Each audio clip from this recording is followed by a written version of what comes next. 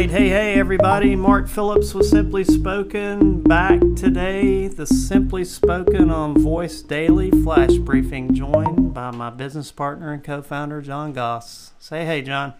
Hello. All right, so today we've got sort of a interesting take on another word, curate. So we're going to get uses for the word curate from John Goss. Go ahead, John.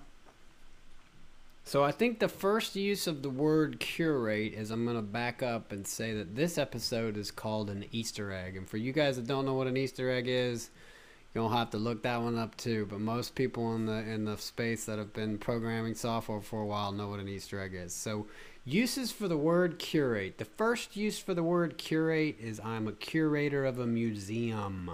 And so probably that's where curated started to come from. It's infiltrated the marketing industry in a huge way.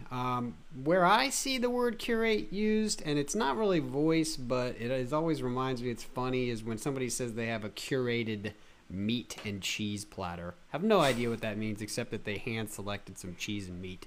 What about you, Mark? What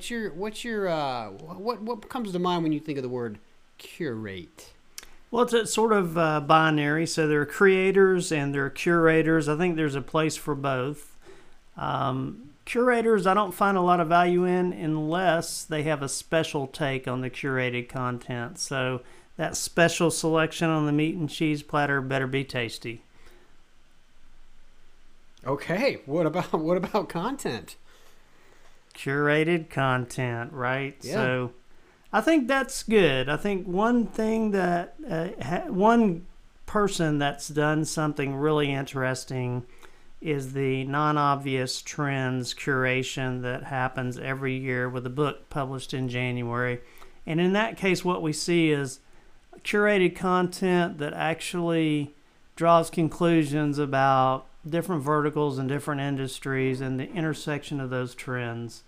So I think that is very, very cool stuff. So we want to thank you again for joining Simply Spoken on Voice Daily Flash Briefing. Please hop over to Amazon, give us a good review, and we'll talk with you again tomorrow. Thanks, guys.